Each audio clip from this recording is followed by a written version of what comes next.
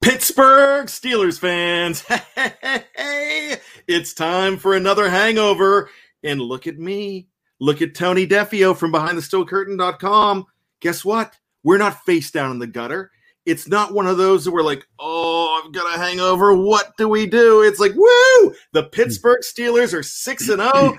This is a fantastic hangover, and it just proves you don't have to be perfect to be perfect, Tony. You certainly don't. NFL's a tough league, and as tough as it is, does anybody else, you go back to that T-shirt, got 6. Nobody else does right now as far as victories. Am I wrong there? I know nobody's has 0 losses. So, yeah, you don't have to be perfect to go 6-0. And right now the Steelers are the only team that has that record. I went to bed last night thinking that the Steelers were going to be joining the Seahawks as the only 6-0 teams in the league, being undefeated. It was an 11-point lead at that point. Tyler Lockett was killing me as far as FanDuel goes, which means one Jefferson Hartman was beating me in FanDuel, and I went from first place to third place in that game because he had Kyler Murray as well, and Tyler Lockett, who had 47 touchdowns and 56,000 yards in that game, or so it seemed. And so I'm thinking, well, the Seahawks are going to be unbeaten again. They have 0 losses. I wake up this morning, I'm like, what is going on? The Seahawks lost? The Steelers are the only unbeaten team in the NFL? How about that? So I was feeling really good, Tony. Were you shocked at that game as well? Just like you, I couldn't hack it last night. I was just tired. I'm a big Russell Wilson fan, so I wanted to watch that game, but I figured I can catch the highlights, and I thought they would win because, as you said, they were up by 2 scores there, and I was surprised as you when I woke up to see that they lost, and the Seahawks or the Steelers were the only undefeated team in the NFL. They had the number one ranked team in the NFL, for what that's worth. I am so flabbergasted that this is where we are, and I'm thrilled. I knew it was possible. You just, over all that time, you just don't think it's going to happen because teams lose. And the other team, and this is Tony, this is your quote that you always use, Tony. What is it? The other team still gets paid? The other team gets paid too. The other team's on scholarship too, yeah. So they're playing a win, and this was an undefeated team the Steelers were playing. So I've got lots of thoughts on this game, and we're going to talk about it here. We're going to talk about our hangover in the second half. We are going to talk about your questions. So get those ready for around the 20-minute mark, and we'll talk about those as well. Lots of great friends that we see so far in the live chat coming in. They're rushing in to say hello to all of us, good friends. So we really appreciate all of you. Remember, if you want to go ahead and get your question at the top of the queue, you could go ahead and use the live chat, the super chat function, and we will be glad to accept that from you, and we appreciate your hard-earned money as well, and you don't have to do it, but Tony will thank you because those hot-looking headphones he has on and that new microphone is courtesy of all of you, so thanks for all of your help with that. But with that being said, let's get on to this game, Tony. The Steelers storm out of the gate. They really stormed out of the gate. First time in 23 games, Tony, they get a touchdown on the first drive, and that's a big deal, don't you think? Yeah, it certainly was yesterday. You could tell they had a plan. They won the opening coin toss, and they accepted the ball, and they went methodically right down the field and took command of the game early. So, yeah, that was a very big deal. I really thought it was because I thought, look, they need to come out with a statement here. And the entire quarter was pretty much a statement quarter, probably one of the best quarters I've ever seen the Pittsburgh Steelers play. Not only did they keep an undefeated team off of the field, they kept the best running back in the game off of the field for the entire first quarter. And I thought they played Derrick Henry very well. But when you have over 14 minutes of football in the first quarter and the other team has 1, that's pretty remarkable. Yeah, I mean, if you look at the overall plays between both teams, the Steelers had 3 turnovers to their 0, and yet they still had 74 plays to Tennessee's 56 for the game. So, that was a great game plan, keeping Henry off the field. I mean, he still had 20 touches, which is 5 under his average. But yeah, they did a marvelous job. Just they playing defense by playing time and possession on offense. They really did. So that was great game planning. You know, they mixed the ball around. They mixed in the rush. They were Ben was finding different receivers. He looked crisp. And something that I predicted, and this is not me trying to pat myself on the back. This is me saying that it just seemed like going in that this was going to be a Deontay Johnson game because he was out for a couple of weeks, coming back. Everybody's thinking about Chase Claypool.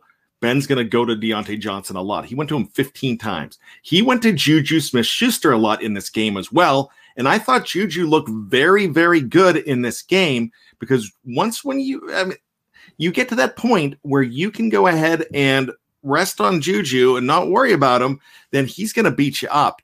And he was coming up with some very timely receptions. Who do you think was the number one receiver, Tony, in this game?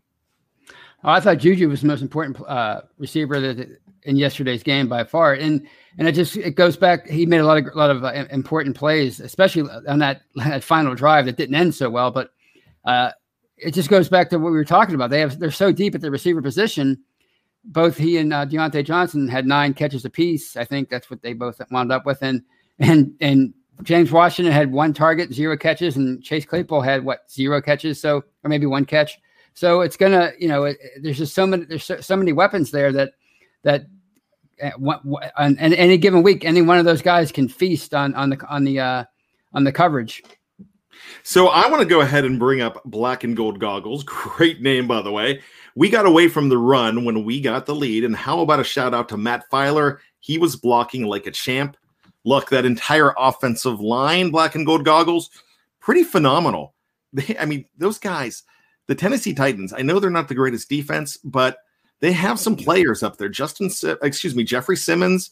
Keep on wanting to call him Justin Simmons, but I believe that's a Denver defensive back who I'm thinking of. But Jeffrey Simmons is pretty special up there. You've got Clowney there. You've got some guys that could get to a quarterback, and they weren't allowing it. The only one that had a couple mishaps on the line with 2 penalties was Chuks Okorafor. He still had a pretty good game as well. They were opening up blocking lanes and running lanes for Mr. Jimmy C, like I like to call him, James Conner. And the running game, I gave them an A yesterday, Tony. And the reason I gave them an A is because the only reason they didn't rush for more is they weren't called upon to rush for more. Yeah, I thought James Conner looked great. I mean, he had 20 carries for 82 yards, and he probably should have been more like 19 carries for close to 90 yards. But Ben reverted back to his 2010 days and tried to get him the ball. And it might have went for a few yards if Conner wouldn't have slipped. I think he was as shocked as anybody that he got that ball, but he shouldn't have been. That's been his whole career. But yeah, the running game I think was very effective, especially in the first half. And I have no qualms about how that running game went overall. I am going to go ahead and repeat myself again when I say that this is a special team that is very unselfish. Now, if you did not get a chance to listen to Tony's show the other day talking about how Juju Smith-Schuster, his selfishness is so much more than stats, go ahead and download that. Check it out on any of your favorite podcast platforms, anywhere you download any of your shows, whether it's a show on anything. You got to download all the BTSC stuff because remember, you don't want to watch YouTube when you're in the car because Tony and I, look at these faces. They could be distracting when you're driving. Right. Now, and I've been lifting a lot lately. So, I don't think you want to, yeah, you're right. Good point. We have plenty of audio podcasts that you can listen to each and every day. But the bottom line to the whole thing is that Tony Defeo was right on the money when he said that the Pittsburgh Steelers are a very unselfish team and Juju Smith-Schuster is leading the way. So I'm looking at this team and I'm really impressed on how unselfish they are. Ben is spreading it around to everybody and everybody is getting a chance to get into the game. Now, we didn't see a lot of Chase Claypool yesterday. We did not see a lot of Mr. Vance McDonald yesterday, but they come up too. They're in the offensive game plan.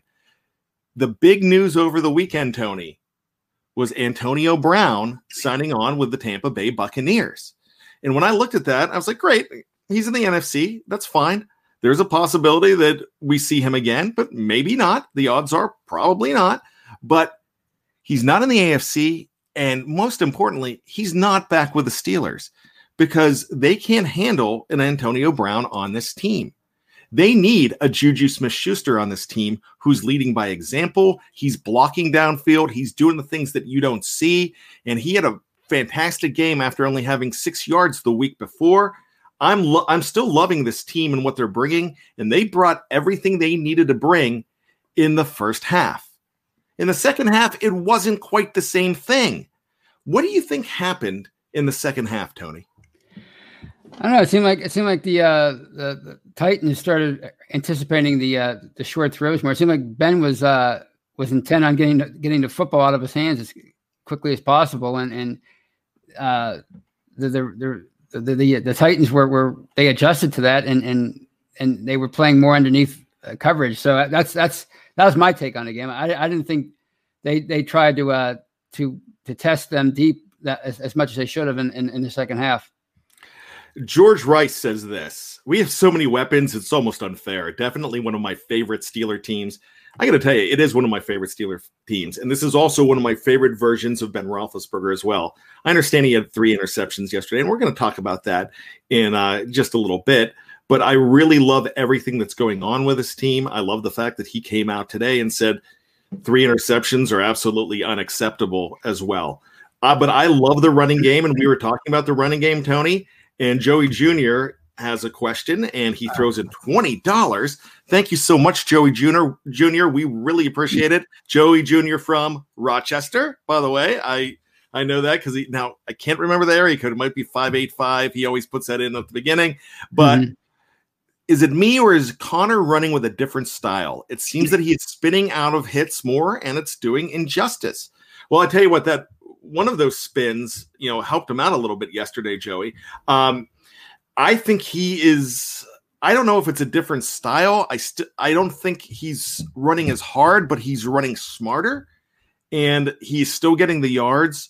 And I don't feel like he's taking the pops like he usually does. But spins like that keep you from taking some pops. Well, you might spin into a big tackle, and I understand that. But I really like the way James Conner is running, Tony. What do you see from him? Do you think that it's a different style? And once again, thank you for the $20, Joey Jr. I've noticed that he seems to be avoiding contact more than he has in the past. One of the things that made Le'Veon Bell so great is he didn't really absorb many hard hits. I mean, obviously, all running backs are gonna take a shot every now and then. But Jeff Hartman's pointed this out many times.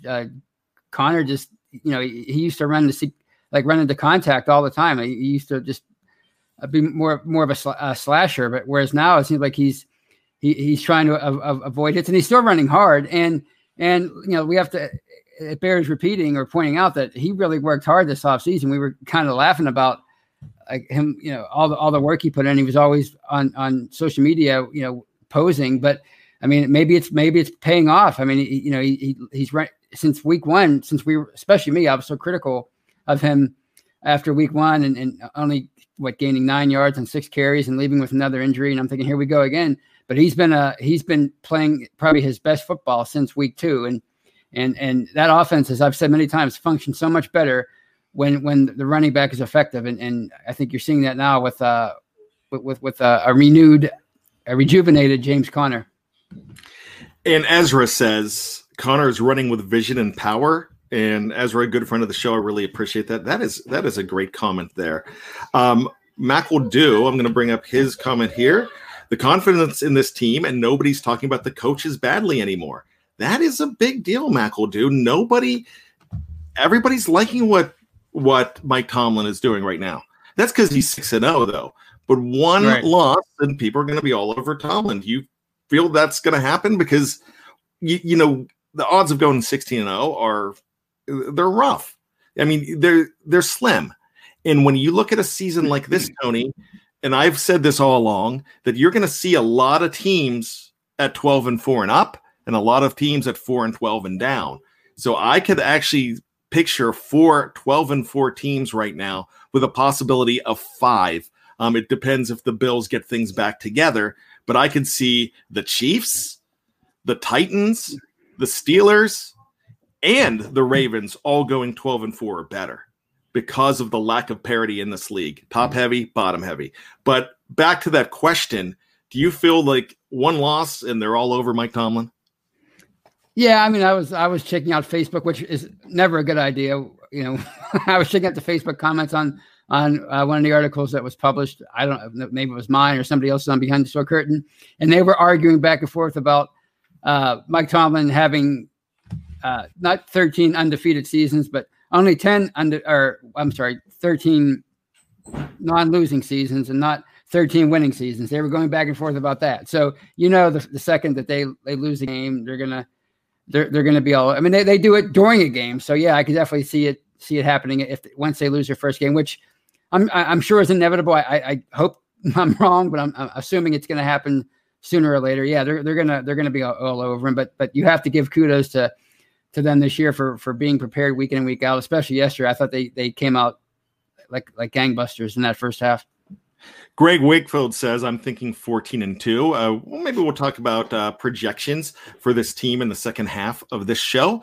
But let's go ahead and ask this question. Tony, say they lose this game, because it looked like they could possibly lose this game. Right. If they do, who do you blame? Oh, gosh. I don't know. I mean, I would put a lot of the blame on Ben, of course, for that interception late in the game with 2:35 to go. I think that was a bad interception there. And I would blame the defense. I would blame guys like Joe Hayden, who didn't have his greatest game. Minka Fitzpatrick wasn't his best day. That's who I would blame. And of course, you'd have to blame the coaches for not adjusting to what the Titans were doing to them in the second half. And then again, you know, the Titans they're a good team and they have a great coaching staff in their own right. So, but I think you could spread the blame around to Ben, the secondary, and the coaches. But luckily, they did not lose that game, and I am not going to do this any longer. Do the what if, because here, I don't care if they almost lost that game yesterday. I would have cared if they lost, but I don't care right now. All I care about is 6-0. And the reason I only care about 6-0 right now, Tony, is the fact that we have seen this all along. If you, not just the Steelers, but with lots of other teams, the Patriots over the last 15, 20 years, how many times did you see them almost beaten? And they say, all right, guys, just like and I keep on bringing this up, just like the movie, The Program, when Joe Kane goes under center, he goes in the huddle and says, all right, boys, let's go put the women and children to bed and go looking for dinner. And he does that. And that's one of my favorite quotes. And it feels like good teams do that. Right. The Patriots will always do that. I'm watching the Chiefs this year. I've watched the Chiefs almost lose a couple games this year. Right. Especially to the Chargers in week 2. I watched them struggle against the Patriots.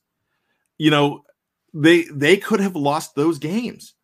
I've watched the Bills pull out some games. I watched the Titans pull out 2 or 3 games. In fact, I think there was a graphic yesterday that the Titans were 4-0 at one point with being down in the fourth quarter, down or tied in the fourth quarter of all of those games.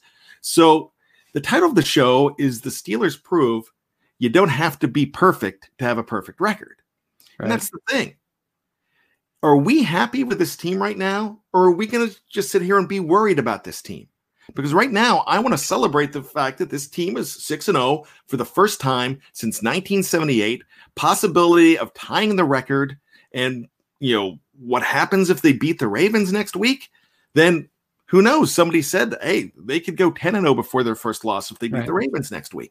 Right. So Tony, what's it going to be? Should we celebrate this or should we just worry what's up ahead? Oh, I think celebrate. I mean, I think this game yesterday against the Titans, or on Sunday, if you're listening on Tuesday, it proved to me that they're for real. You could argue on who's the best team in football. That doesn't matter.